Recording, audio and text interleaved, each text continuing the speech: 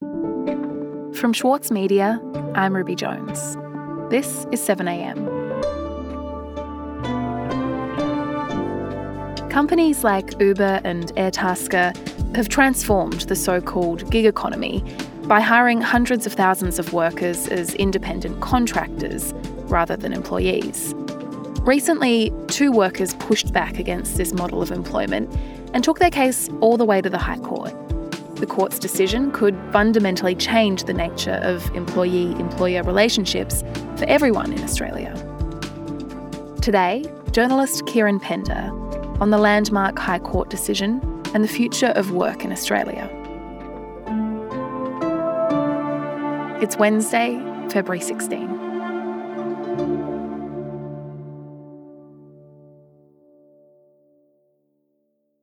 Kieran, this story, it's really about workers' rights, the types of things that workers should be entitled to. So I wonder if you could just start by telling me what those rights are. Of course. We're talking about things that I think a lot of us take for granted. Things like minimum wage, things like sick leave, annual leave, superannuation, overtime. And historically, at least, Australia has been really ahead of the curve compared to the rest of the world. Australia has been renowned for its strong employee rights. I remember when I moved to London a few years ago and I looked at my employment contract in London, I was really surprised at the difference between the rights I took for granted in Australia and the employment law situation in the UK. But there's a whole part of our labour force who aren't covered by those employment protections. And those people are called independent contractors, people who are self-employed or run their own business. Now, in the last decade, there's been a huge increase in the number of companies engaging workers as independent contractors, the so-called Uberization of the workplace. Okay, and Kieran, I think it's worth talking about what we mean exactly when we say the Uberization of work, because I think what we're talking about is the gig economy. So how is that different to the traditional employee-employer relationship of the past? Low-cost taxi company Uber will allow virtually anyone to be drivers for the company as long as they pass. Yeah, so I guess in recent years we've had the rise of the gig economy. We've had people working for Uber Eats, for Deliveroo. Since 2016, Uber has expanded eightfold. The food delivery business is now a $2.6 billion industry, and Uber supports around 59,000. Those tech companies, those Silicon Valley companies have pioneered this model where people doing work that might otherwise have been employed work, employees, are now doing it on their own account. The multinational has sent a new contract to its riders, making it crystal clear they are independent contractors. That means they don't have access to the same benefits as employees. They're independent contractors, even if perhaps the distinction between the work they're doing and an ordinary employee of previous times might not be so pronounced. But the unions have long argued that these gig economy workers are being paid too little for too insecure work. And we're seeing it erode long-held workplace rights. We're seeing companies, across the entire economy undermine employment obligations by shifting people from employment to independent contractor arrangements. And of course, that's an issue, in the place where it started, in those Silicon Valley companies, right around the world. But more and more, we're seeing it go even further beyond your Ubers, your Deliveroos, to all parts of the economy. Okay, and it's pretty clear why companies would want to do this, because they would save money by not paying those entitlements. But it's not a great deal for the workers. So can you tell me about the pushback that we're seeing from them? Yeah, so as you say, employers are doing this because it's cheaper, but that has really significant downsides for employees. And so we're seeing this big push in recent years from unions and from employees to resist the erosion of traditional employment rights. And one case recently has gone all the way up to the High Court. So this is a case that revolves around 2 truck drivers, a guy called Martin Jamsek and Robert Whitby. They worked as truck drivers, as employees for a company starting in 1977. But in the mid-80s, after they'd been there for about 10 years, the company that was employing them said it no longer wanted to use them as employees, and it would only keep them on if they changed their contractual relationship to one of contractor and they were required to buy their trucks off the company and to enter into contracts to carry goods just as they were doing before. So those are things that would typically align with being an employee? Well, that's the thing. Nothing else really changed. So they'd been employees, they'd had all these rights under employment law, and suddenly they didn't have. And aside from the legal form in which they were invoicing the company and the fact that they owned the trucks, everything else stayed the same. They worked more or less regular hours. They worked just for this one trucking company. They had, the company logo on their trucks. They were given uniforms bearing the logo. So they went, I guess, from being employees with all the entitlements that come with that to being contractors without those entitlements. Even though they still looked like employees, they sounded like employees, suddenly they found themselves as contractors, whether they liked it or not. And then in 2017, their contracts were terminated. And after decades of working for this company, initially as employees and then as contractors, they found themselves no longer in a relationship with the company. And so they went to court. And they sought entitlements that were owed to them, they said, because they had been employees all along. And what was the outcome? Well, recently the High Court ruled in favour of the company. They said that under Australian employment law, as they saw it, it was actually legal for the company to treat them as contractors because as a matter of law, that's what they were.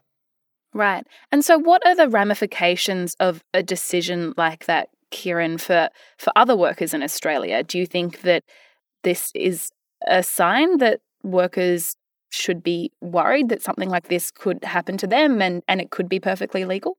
Yeah, this case is really concerning. This case and a parallel case that was heard together with this case basically say that workplaces can engage staff as contractors, even if they might otherwise look like employees, as long as they draft the contract clearly.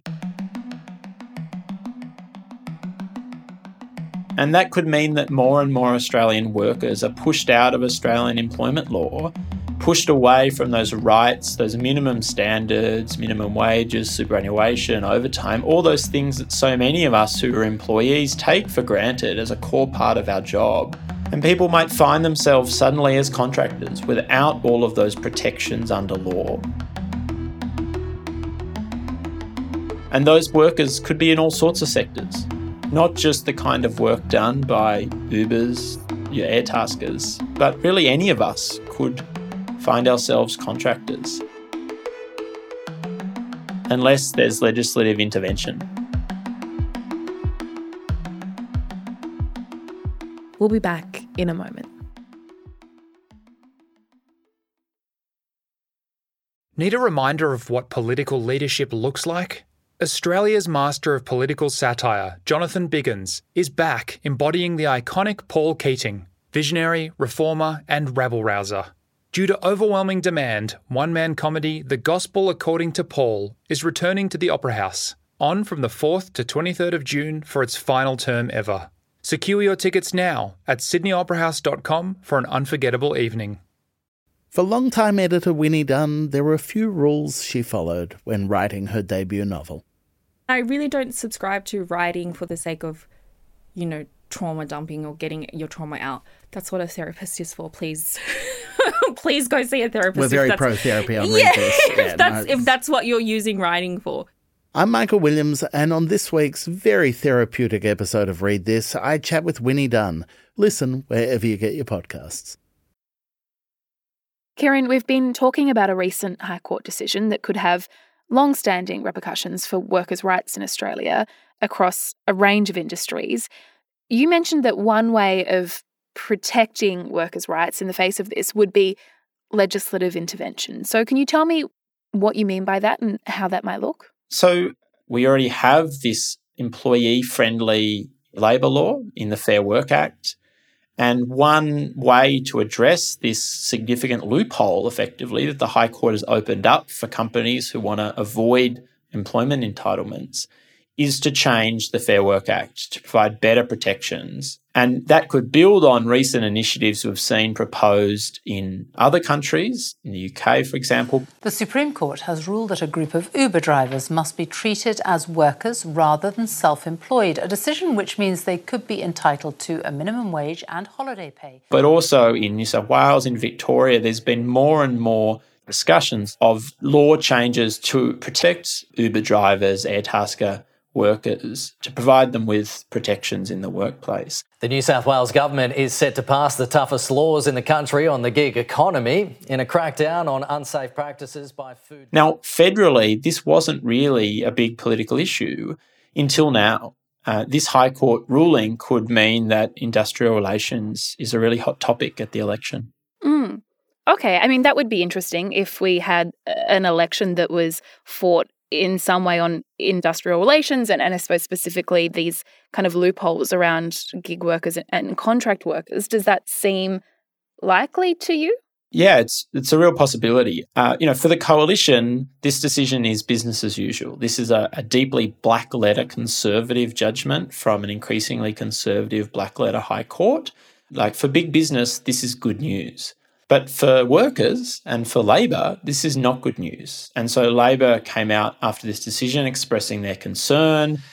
Uber Eats workers, all these types of people will get a new minimum wage under Labor, including other terms and conditions. And raised the prospect of legal changes to address this. Unions certainly are worried. And we're calling on Scott Morrison to act urgently to put legislation in place to make sure that there's an appropriate balance between the needs of the new economy and the need to treat workers with respect. So for the first time in over a decade, we could have an election where IR issues are really central. And Kieran, what happens if there is no legislative change on this? What would the future for Australian workplaces and Australian workers look like in that case? I guess what it looks like is a parallel workforce, workforces where there are people who are employees who have all these great rights and entitlements, and then people who might work in the same workplace, work at the next desk, dress in the same uniform, but be on a totally different workplace relationship where they don't have compensation for workplace injuries, they don't have benefits, they don't have sick leave, they don't have overtime.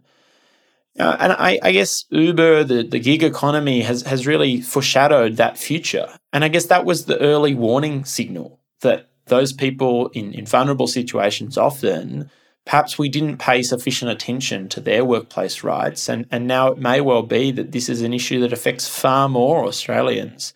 Anyone who's employed could, in the future, find themselves as a contractor.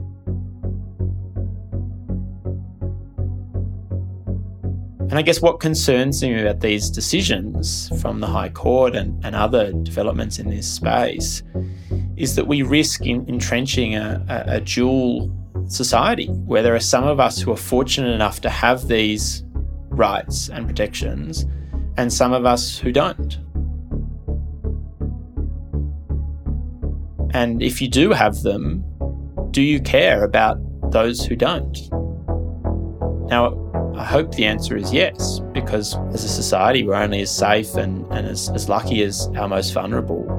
But if we don't fight for our rights, if we don't take action to address decisions like this that provide employers with effectively a blank check to move people onto contractor relationships and strip away their rights, then we face a troubling future.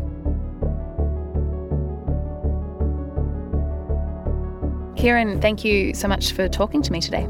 Thanks.